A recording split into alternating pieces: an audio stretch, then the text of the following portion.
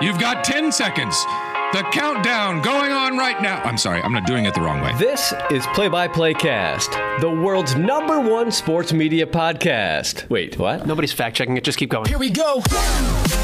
Who the hell is Happy Gilmore? Got all that on camera, right, John? Sure, I did. All right, because the red light was not on. The podcast about play-by-play broadcasters for play-by-play broadcasters, hosted by a play-by-play broadcaster. Oh, you can stick me in some kind of Italian boat because that one is gondola. Now, from New York, really? All the big ones are from New York. Your host, Joe Godet. It's still Joel. Yeah, he will not be able to see very well, Cotton.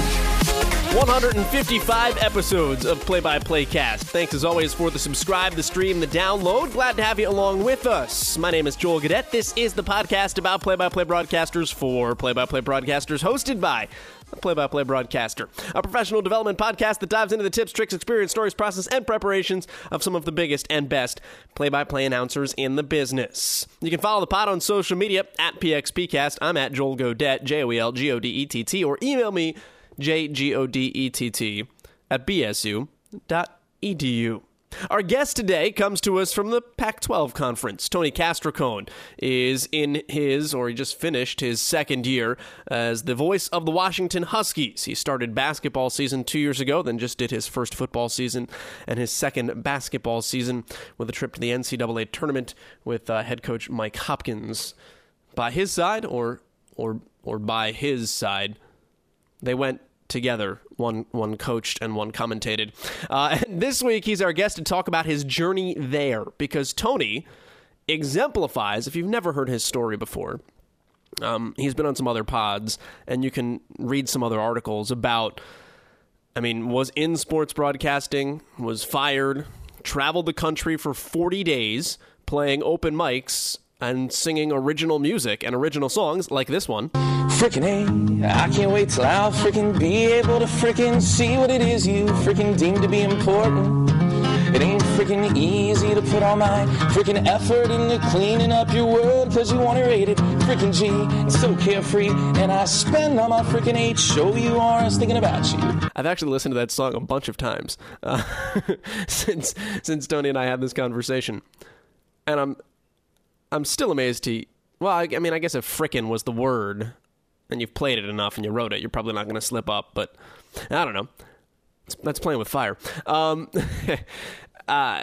the country, playing music for 40 days, and, he'll tell us the story of how he got back into broadcasting from that, and working for ISP, and then IMG, as a studio guy, and as a full-time employee, and then being the voice of Clemson basketball while still doing all of that stuff. So driving to Clemson, South Carolina basketball games from his home in North Carolina, which you might say, that's not that far. It's like 3 hours round trip for every game, just so that he could have that opportunity to continue to chase the play-by-play dream, which eventually led to his spot at Washington. We'll talk a little bit about his career path, but we'll also dive in to how he calls games and what he's learned, like we do so often on this podcast. And there's some interesting things he talks about in terms of who your audience is, knowing who your audience is, and figuring out who you're trying to impress by what you're doing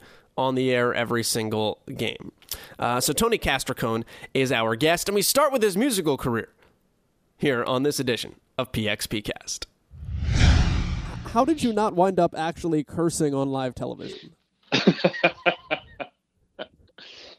So there's a funny story that is actually not in that clip.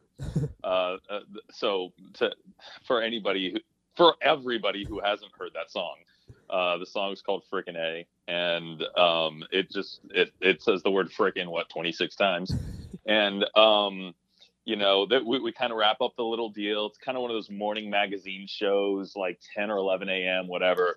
They toss it over to the weatherman, and he's like, "It's going to freaking rain," which was pretty apropos. But I don't know. I've always liked songwriting. Songwriting is just probably my number one favorite hobby. I haven't really done it in the last couple of years since I've moved to Seattle. There's not quite the same songwriting songwriting culture up here that there is maybe down in like North Carolina, where I was coming from. But Pearl Jam online too there. Well, see, it's not the singer-songwriter style, right? True, it's that grungy true. style. It's a rock style. True. It's a whole different style of music up here. But yeah, huge music culture. You got Pearl Jam. You got, Jimi Hendrix is from up here. Obviously, Kurt Cobain, and But less the guy and his culture guitar like hanging out. Yeah. Yes, yeah, not the coffee house kind of stuff. So, I'm curious about that, and for people that don't know, you can go back and research Tony when he got laid off from radio back in 2010. Traveled the country, 40-day tour. Would you do 36 states? Mm-hmm. And you played coffee houses and played your own music. Got yourself clearly on television in doing it all. What did that teach you, or maybe that you already knew? What did it bring out in terms of hustling and chasing something and getting yourself on television is not easy. We obviously know that from our line of work, but you did it for something that was totally different like that. What did you learn about just trying to connect with people as you traveled the country doing something completely different than all of this? Yeah, well, it never hurts to ask, right? Like, I mean, the particular video that I think you saw was probably on ABC2 in Baltimore, Mm-hmm. and the woman that I was on with on her show, she was an anchor in Columbus, Ohio, which was the market that I'd worked in before, and so I just zipped an email and was like, "Hey, I remember you when you were on in Columbus. I was at this radio station. Here's what I'm doing now. Would you mind if I had a tour of the station or something?" And then, like, sometimes those lower asks can inevitably get your foot in the door for like a bigger offer. And so, yeah, there was a lot of hustling. It was kind of like, hey, I don't have anything going on right now after this layoff. So I've always believed that pour yourself into whatever you're going to do. And at that time, it just felt like the right thing to do. I'd done a lot of considering, like, do I have to absolutely,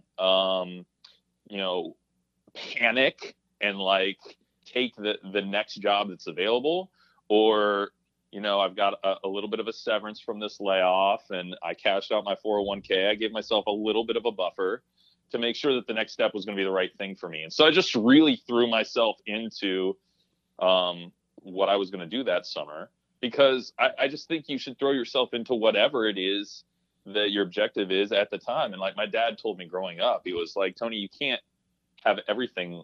Well, no, what did he say? He said, "You can have anything you want. You just can't have everything you want." Right. And that really like resonated with me as I kind of grew up, and I just learned about commitment. Like, commitment is such a big catalyst to maximizing your potential, because if you're divided in all these different ways, you could be like, the jack of all trades, the master of none. But if you really just throw yourself into what it is that you're doing, that's going to drastically increase the chances that you see any success doing it. So I really threw myself into songwriting that summer because it was a hobby that I loved.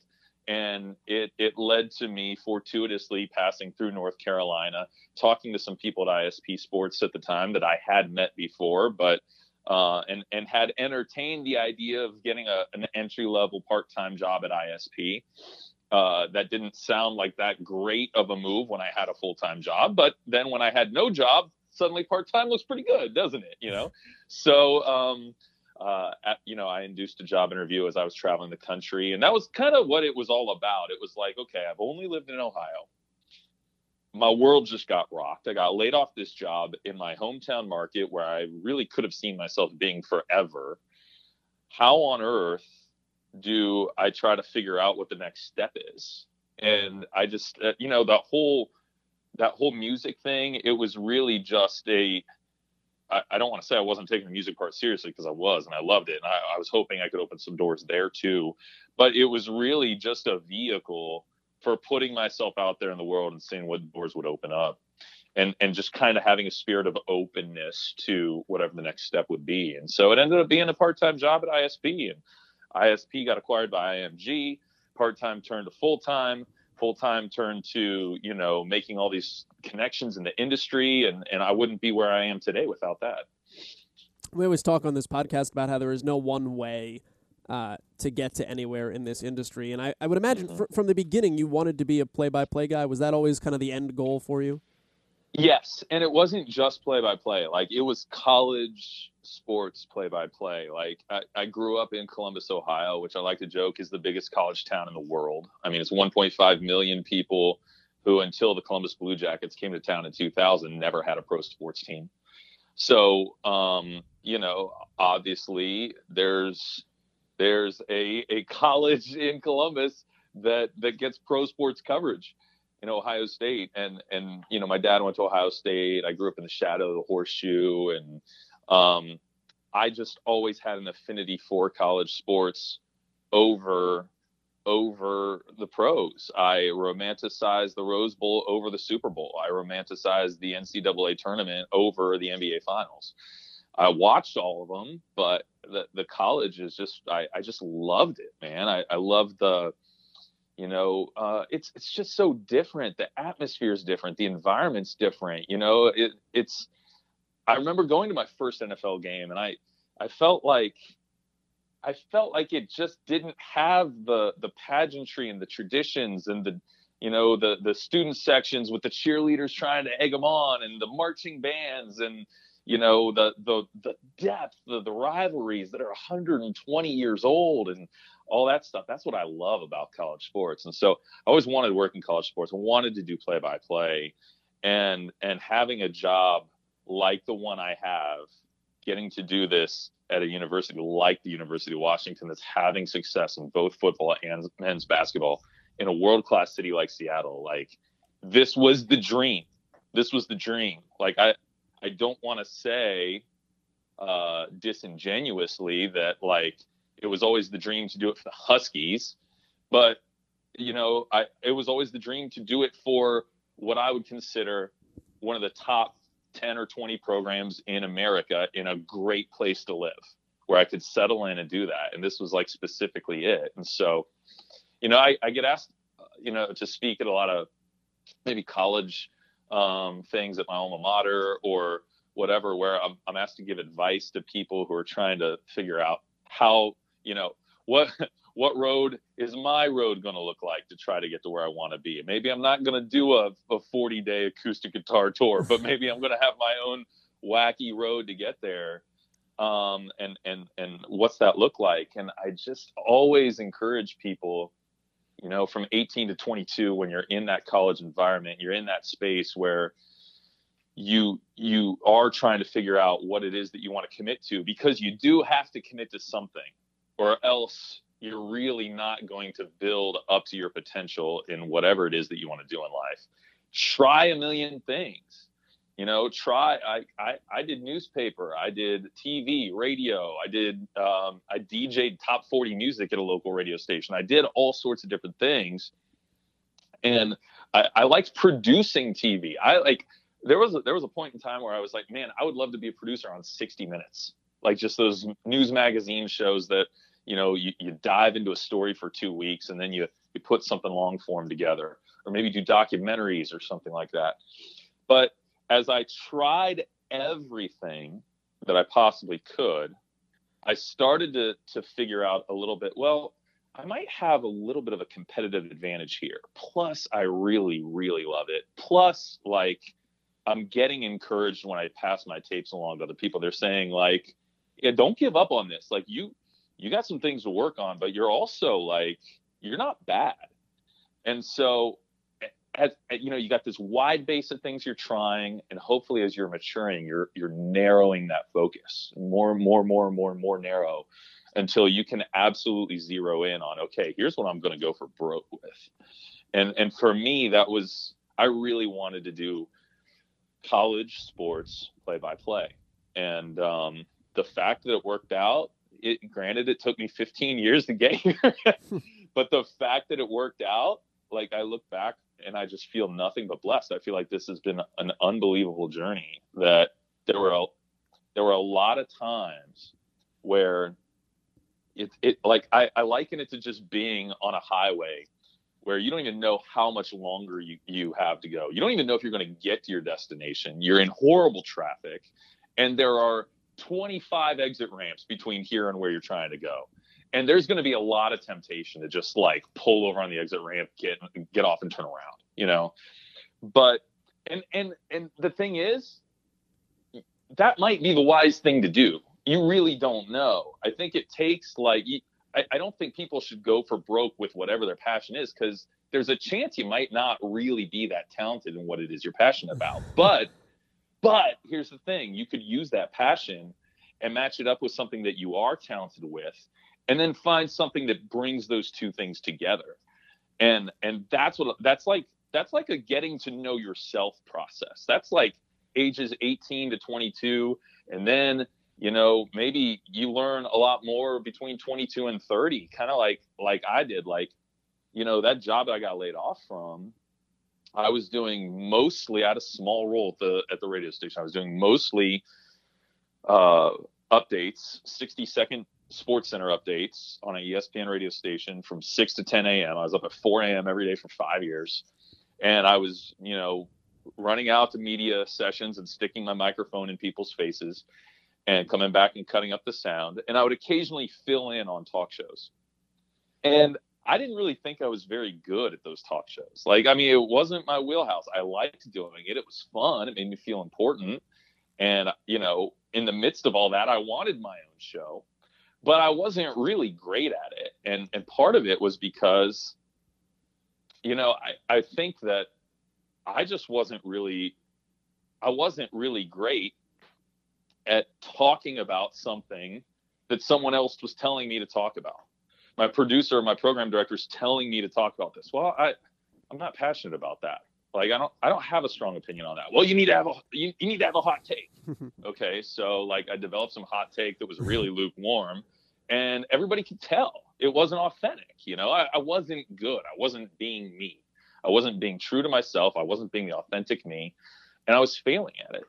And so even though at this period of time where it's like, okay, this is cool, I feel like I'm at a station in my hometown and I feel like somebody, and my friends and family listen all the time, and I got a talk show and they're telling me that it's great.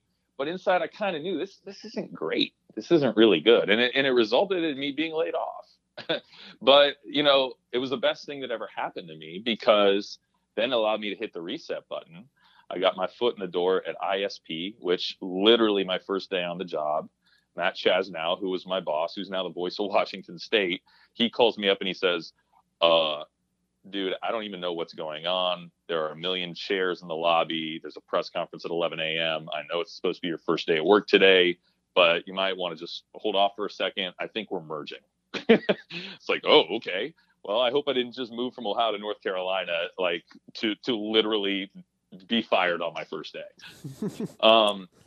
But, it ended up being the best thing ever, because ISP kind of acquired IMG's schools. It was really ISP's infrastructure that was bought and maintained. And so suddenly we went from producing maybe 30 schools in that building in Winston-Salem, North Carolina. We went from producing 30 to 50 overnight. And I was there at the right time, and they needed more help. And I worked my butt off for 8 months, and I held down 2 other part-time jobs, both of which were in Virginia. I was driving 30,000 miles over the course of that 8-month fall and winter, working 7 days a week. Didn't have enough money to even buy a bed. I slept on the floor in a sleeping bag for 9 months in an empty apartment. But that work ethic and that hustle, and I was in my wheelhouse. I was producing college sports live play-by-play radio. And this is exactly this was the opposite of talk shows. I was being me all the time, doing exactly what I wanted to do in what I thought I was really, really good at doing. And they saw that, and they offered me a promotion into a full-time role. And I was just really, really blessed, and it worked out really well. And so that then allowed me to get into a full-time job where I wasn't doing any play-by-play, but I was listening to play-by-play, and I was around it. I was in this culture, this incubator of play-by-play, where we're analyzing it, critiquing it, talking about it, dreaming up new ways to do it, all this stuff. It was like a play-by-play fraternity. And through that role, I was building connections. I was getting a chance to maybe fill in on a couple of games here and there, not big games, but a couple of opportunities here and there. And that's what really bolstered me to the next step. How did you get better as a play-by-play announcer being around it that way? I think through osmosis a little bit. Like, I mean, there was just by proxy. I mean, we talked so much about, you know, so just to paint the picture, in Winston-Salem, there are these two rooms, these two enormous rooms, and there's just cubicle after cubicle with them. And every cubicle has a mixer and a computer, and it's got like a rack underneath the table, underneath the desk, where there's just ISD, IP, you know, maybe a POTS unit, and there's all this equipment. And we're just like, honestly, at about 1:30 p.m. on college football Saturdays, where like the pregame shows started for the 3:30 games and the noon games are at halftime, those rooms are like the New York Stock Exchange floor. I mean, it's chaos, right? But what's really cool is, like, you know, the computers shared all the highlights, so you could listen to the highlights of any of these games. And then on Monday we'd have these meetings and we'd like talk about, like, okay, what were the best highlights of the weekend? And a lot of times it was the same guys popping up over and over. And then what were some of the worst highlights of the weekend? And then you'd hear some of those and be like, okay, that's a great example of what not to do. And so just kind of being around that constantly and producing, you know, my own broadcast. I produced the Huskies my first year there. And then starting my second year, I produced Notre Dame football. And I produced that for maybe like 6 years. And I hopped around on different basketball networks. But just having those conversations, meeting play-by-play guys when you would fill in, talking to them a little bit. You know, you'd call some high school games, you send off the tapes to Bob Rondo or whoever and say, hey, I know you're busy. I would love you to just like tell me whatever it is you think of this. If you have a minute to respond to this email, I'd really appreciate it.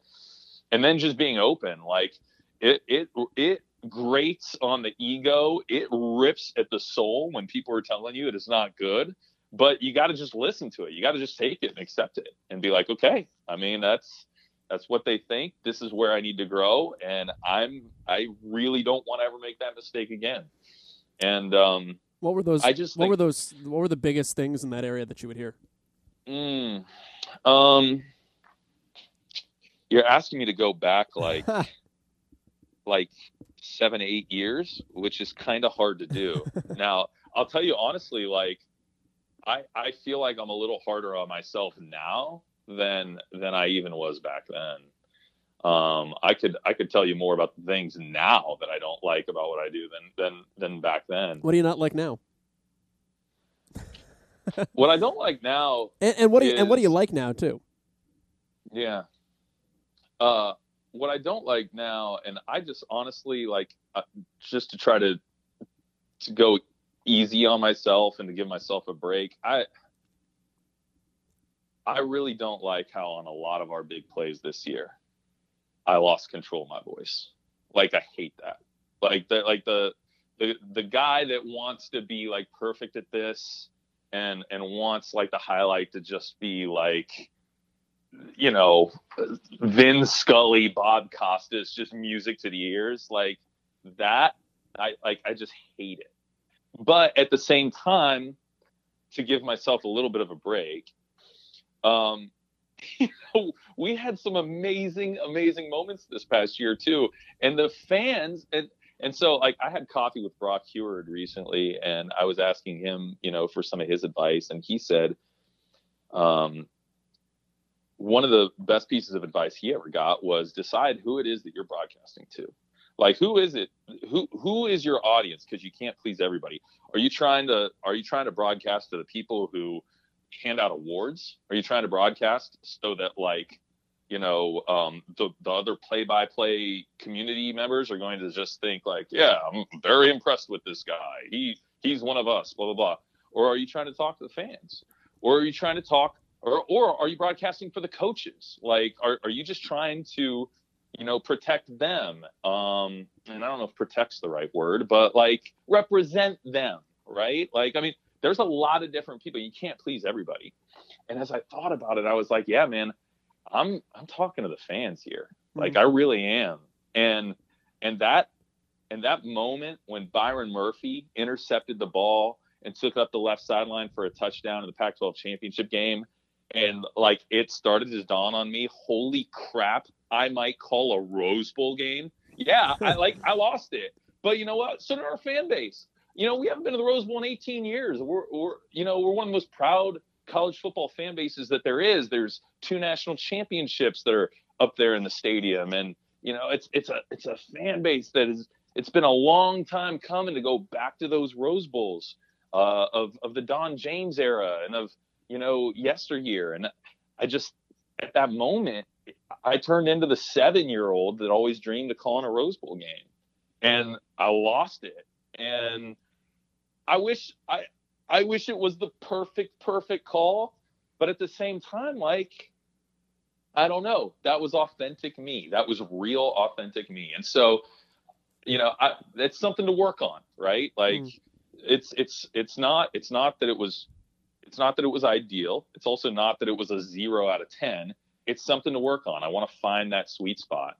I want to fill the time better in a football game. There's a lot of downtime here and there. It's not quite like baseball where you can really get into the storytelling, but there is downtime compared to a basketball broadcast. I want to fill that better, and I want my vocabulary to get deeper. I want to fire on all cylinders a little bit quicker with the precise word at the right time. So those are the kind of things I'm trying to work on. Yeah, I like that point about who you're broadcasting to, because it does matter and it is different. And sometimes you can please one audience, sometimes you can please all audiences, and sometimes you just have to pick which audience of those you want to please. And maybe that one, I don't know if there's like a trickle down. If you please this one, you please that one. But you have to identify to yourself which one is most important. Otherwise, you're going to drive yourself batty by the end of it. Absolutely. Yeah. And yeah. I mean, I think I felt a lot of pressure stepping into this role and replacing Bob Rondo. I mean, a Schenkel Award winner, an 11-time State Sportscaster of the Year. One of those guys like Vin Scully who can just off the top of his head be a poet. And it's just like, I mean, that's not really been my style. And I could come in and I can look at that. And again, like, so this is where the lessons from my talk radio days in Columbus and getting laid off that job, they apply really well here. It's like, okay, Bob was this amazing Bob. If I'm going to try to like not be me, but try to be Bob, I'm just going to be a crappy Bob. Like, I'm not going to like do it well. I'm just going to be like a knockoff single A version of Bob. Like, what I should do is just be me. And hopefully as I grow and keep working on my craft and get better and better and better, hopefully I'll turn into a great me. And that's really what my goal is. And, I don't, just because I got this job does not mean I feel like I've arrived. Like, I've got a long way to go to become the broadcaster that I want to be. But I want to be true to myself. I want to be me, and I want to be the best me that I can be. And there's just going to be a whole lot of work that's going to have to go into that. What did you learn from Bob? You're obviously there in August of 2 years ago when you get the job. You observed that first football season. I know you've talked in articles about just kind of watching his preparation and what he does, but I guess more so, like, what's that dynamic like when like the young buck is standing in the back of the booth trying to figure out how he's going to replace you as Bob is finishing his career, and kind of how that handing off of the baton worked? Because it's interesting to fill somebody's shoes cold turkey. It's another thing to kind of be able to walk before you run in some senses. Was there a benefit to that in your eyes? Yeah, I think there really was. And I was glad that I was able to start off year one by just doing, A, observing him in football, B, just doing basketball, because that is the sport that I had way more experience with. And then it kind of set me up for a first football season where it's like, okay, I'm not brand new here. And I've often said this, but I feel like it bears repeating. From my standpoint, it really didn't matter if I was replacing Bob or if I was replacing someone who wasn't very good, who had only been here for a couple of years and ended up, being shown the door for whatever reason. Like that doesn't change how I'm going to approach my job. It doesn't change how hard I'm going to work and how grateful I am to be in this position. It doesn't change any of that, right? So it's really more just can I have the intestinal fortitude to be okay, last football game, Bob was doing it, and he was so poetic as he signed off, and he had a masterful call of this Fiesta Bowl game, and now it's me just stepping into this role, and away we go, here we go, for better or for worse. But I think what I learned from Bob in that season where I kind of shadowed him was his command of the booth. He was really the quarterback of that staff. Because as anybody who does this knows, it's a team sport. Broadcasting's totally a team sport. And even if you're just a solo men's basketball, doing your own engineering, you don't have an analyst, all that, it's still a team sport because there's somebody that you're connected to back at the studio. They got to play the spots. And then there's somebody who's selling the spots. And then there's, a coach that's going to join you. And then there's all these pieces that you need to bring together. And I just thought Bob was a really great quarterback and a leader, and everybody looked to him, right? And if something was going wrong, they looked to him. If something was going great, they looked to him. And he had command of that booth. And that was probably the number one thing that I took away of okay, now I'm going to be the new guy. I'm going to have to step in, and I'm going to have to try to get everybody to buy in to the fact that, hey, we've got a new guy that's worth having confidence in. And so I think that's gradual. I didn't want to come in and change everything overnight, even if I saw some things that I wanted to do a little bit differently. Maybe let's just keep a lot of stuff status quo for now, build that trust, that camaraderie, and that, that family feel we're all in this together and everybody's opinion counts and all this. And then once we kind of feel we're growing those bonds, then we can go from there. What was the last time was this past year your first football season in full collegiately? It was my first college football season in full. What'd you learn from doing that? The season's really short. I think That's true, what yeah. really, really, really blew me away was the season's 900 plays. I mean, when you put it that way, yeah. You do all this prep, you do all this analyzing and everything, and you read all these player bios of 99 guys, and you try to get to know all that, and then it's you have 900 snaps, and then it's done. I mean, that's shocking. And it made me realize how every one of those snaps really means. They're all really, really important. And maybe we're up 45-3 on North Dakota in the fourth quarter, but I mean, these snaps still matter. And so now it's now I've learned that they matter. Now I realize they matter. And now it's trying to relay that to the audience in a way that they can digest and understand. Because there's no coach in America, there's no player on the field ever that's taking a play off, But I think as broadcasters, sometimes we might feel that way because we're kind of all fans at heart. And the fan in us sees all the other fans leaving the stadium and going to the tailgate and drinking the beer and all that other stuff. And we're all right, we're done. Right. But we're not.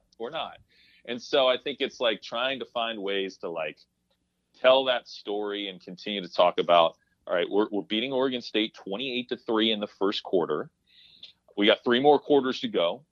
We got a lot of things that we could talk about. And how do we fill up the dead time? How do we fill up these plays?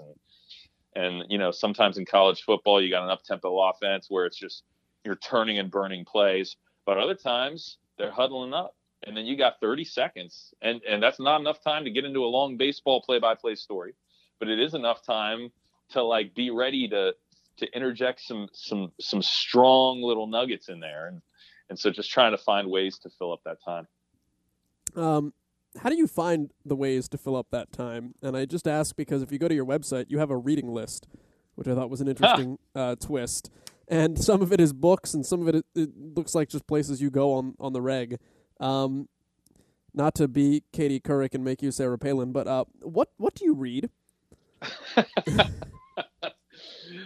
So I right now I'm really into, so I'm somewhat newly married. You know, I've gotten married in the last couple of years, so I read a lot of books on marriage. Smart. Marriage is hard, and I think we watch all these rom-coms where it's like they say I do fade to black. You only see like the wedding day, right? You don't realize that there's a lot of work that goes into bringing two totally different people together, and you know, I say this somewhat tongue in cheek, but tolerating each other for 50 years, right? Because like he didn't mean that. He didn't mean that. If you're listening, Selena. No, I think she would probably say that more about me than I would about her. Like, I mean, it's just absolutely true because everybody's got their quirks and everything else. So anyway, I read a lot about that. I like philosophy. I like self-help books.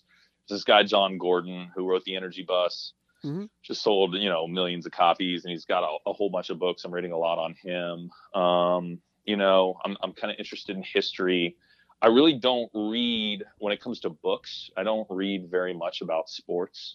One of the topics that I'm super, super, super interested in is, just the structure of the NCAA, paying student athletes, should we, shouldn't we, all that stuff, because I think it's a way more nuanced and complicated conversation than anybody's having publicly. And, I think there's a lot of like data that we need to like draw from there before we, start trying to interpret what that means and what's the best way to move forward. But yeah, those are the things I read. I read those, sort of books, probably most often. I'm trying to, so Matt Chaz now, again, he's a big reader. He's really into like classic fiction, like, Kurt Vonnegut and like Catch-22 and Crime and Punishment and books like that. And I'm like trying to get into that a little bit. But I get my reading list is so long. I get so interested in these other philosophical, faith-based, self-help, all this other stuff. Crime and Punishment is too many pages for me. So it's a good book, though. Fair. I'll take your word for that one. Your idols are Keith Jackson and Brent Musburger, right? Yeah, like if I had to be asked in a whim, like I was in that Seattle Times article you're probably referencing. Yeah. I grew up on those guys. I loved how they do the game. I'd say currently I love Gus Johnson. And that's kind of how I feel. Like when Gus is losing his mind, like that's how I feel in a big moment. Yeah, that's interesting. Not that surprises me because I love Gus a lot too, but that's like from a like X's and O's pure like, and this goes back to the conversation about who are you trying to impress with what you're doing, the fan or like the fellow broadcaster or whatnot. Like I feel like we always look at that and be like, well, he's just losing his mind, but there's something enjoyable about that that's different than the like strict X's and O's. He is fundamentally great. Not that Gus isn't, but the type of guy that usually gets highlighted. That's a different take to it, I think. Yeah, like I was listening to a Joe Rogan podcast a couple weeks ago where he was just talking about like one of the things that makes him emotional, where he can't help it, like it brings him to tears every time, is just seeing like the triumph of the human spirit, and to see when people accomplish something when it doesn't seem possible. And I think there's a little bit of that we get to capture in a moment. And so as I'm around our campus 365 days a year. Like, and I'm like seeing these guys and these young women like put in all this hard work and this blood and sweat and tears and the 6 a.m. weightlifting and everything else. And then when you see them succeed, it's a way more personal thing for a team play-by-play guy to see those young men and women succeed than it is for a national broadcaster who comes in and like, you know, it's like, oh, big play, they win the game, you know, whatever. Like to me, I'm in this really unique position where it's like I get to try to capture what that triumph of the human spirit really is like, feels like, and I get to try to document it in this moment. And if I'm like inauthentically suppressing my enthusiasm just because I want to have like a Barney broadcaster call, like that's just not the way I want to do it, because I am way too passionate about it and way more invested in like the personal success of Byron Murphy, who's just this like super polite kid who, you know, he's 20 years old. He has a son. He's going to the NFL. So, you know, he can take care of his family now and everything else. And like to see him have a big moment, like you just feel joy. You just feel and I think Gus Johnson, like, I think he feels a little bit of that joy for somebody else. He sees that triumph of a human accomplishment, and he just is in the moment and he lets himself be in the moment. And I love the way he does. And I think he's gotten really good at harnessing that, because that could be like wild, untamed energy, right? Like he's gotten good at harnessing that. And that's what I'm trying to do is like, I want to still have that energy, that big explosion. I just want to harness it a little bit more. But yeah, I mean, I think Gus is the man. I love it. And it's the same with Brent Musburger. I thought no one narrated a story from kickoff to the end of the game as good as Brent Musburger. And then Keith Jackson was the Vin Scully of college football. I mean, he was so darn poetic and just had this larger than life sense, just presence, I should say. And when you heard his voice, you just knew it was a big game. Like, there was no question about it. That voice means big time. And yeah, those are the guys, if you ask me. I want to ask you before I let you go too about, and this kind of takes us back to where we started on the singer-songwriter part of it. I want to ask you about voice. And I always ask this question tongue-in-cheek, but somewhat seriously too. How long have you sounded like this, and what has gone into making you sound like this? Well, my mom says when I was born, all the babies in the nursery kind of had these, you know, normal baby cries. And I was just kind of like, wow. And she was like, that's weird. Like, there's something unique about that. And then, you know, like you get to like 5th grade and you got the school play coming up and someone needs to sing Monster Mash, and they just turn to the kid with like the deepest voice in the room. It's like, he's going to sing Monster Mash. And like, so I don't know. I've always kind of had a deeper voice maybe than average for my age. I don't, that probably answers that specific question. But yeah, I think, so there's this book that I haven't gotten very far with right now, but Brian Anderson from TBS recommended to me. He said, this book called Change Your Voice, Change Your Life. And, it's just about using your natural voice and maximizing its potential. Because I think there are some great broadcasters I know who don't like the way they sound. They're like, I'm too nasally, I'm too high pitched, whatever. And it's like, man, you know what? You got a great voice in there that if like you just tweaked a couple of things, the words you say are phenomenal. You're a really brilliant broadcaster. If you want to change how you sound, then just put some work into these things. And I truthfully, I probably have put more work into what I say rather than how I say it, just because I feel like that's where I have a lot more room that I need to grow in this moment. But I want to grow a lot in voice as well, because I just think that like it's such an important thing. It's our instrument. It's our tool, right? Like we need to be able to know how to use it the right way. Are there things you do in regards to that now, or like what comes from that book that Brian recommended? I really haven't gotten too far into it, so I'll have to report back. I think one thing that I've noticed, and I've always had allergy problems my whole entire life. Welcome to the club. Yeah, man, it's brutal. And also because I can, get really into these games come tournament time, I could lose my voice really easily because like I broadcast hard, man. I go really hard. And so, then you do 3 or 4 days of games in a row and you could lose it pretty easily. And one thing that Bill Riley, the voice of the Utes, told me is he just put me on like a water drinking challenge. He's like, drink as much water as is humanly possible. Like I challenge you to drink 3 gallons of water today. And I bet you your voice will start to come back. And I was like, no way, really? But I guess one of the worst things for your voice is dehydration. And so, it's hard to drink 3 gallons of water in a day. But when you're losing your voice and you got a show to do and you need to bounce back, you'll try anything. And so, yeah, like the green tea with honey and lemon, that helps. That's for real.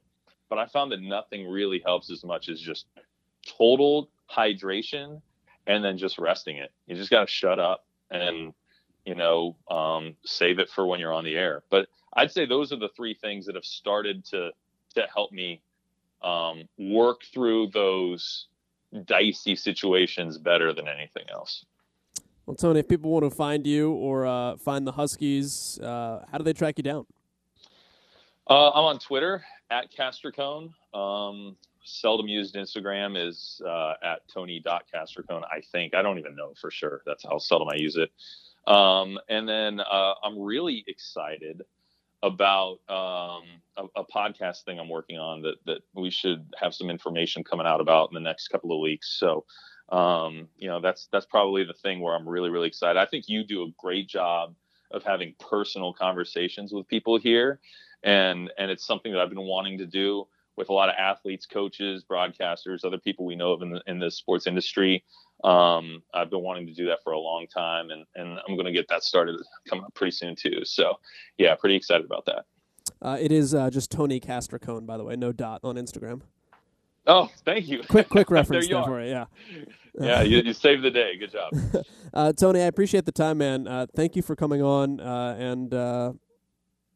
I don't really know where else I was going to go with that. Yeah, just thanks. Hey, thanks, Joel. Anytime. That is Tony Castricone joining us, the voice of the Washington Huskies. And I'll go back to what I led with at the very beginning from the standpoint of who you're broadcasting to. And I think it's a really interesting approach. We're going to have calls sometimes that we don't think are like the most broadcaster clean call ever. This is like Broadcast 101 Hall of Fame. But did it encapsulate the moment and the emotion of the moment? Did the fans love it? Did they know what was happening? Who are you trying to impress? You could have like the cleanest, most perfect, pristine broadcast of all time and fans could hate you. Well, are you doing a good job or not? Because our job is several-fold and you're trying to balance several things. You're trying to be a great technical broadcaster, but you're also trying to make sure that the people listening to you like you. They don't all have to like you, but if they all don't like you, that's going to be a problem in the long run. So trying to understand who your audience is and not playing to them because you have to be who you are, but at some point, satisfying them. Hey, maybe I didn't have a great call on this moment. I think technically it's not going to win the Broadcaster Award in the Hall of Fame, but the fans loved it. Well, that's maybe still a good call. And I think we should probably look at things through that perspective a little bit as well.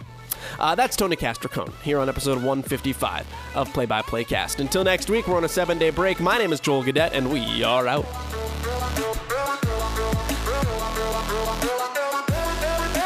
And that will do it from St. Louis, where the score is inconclusive.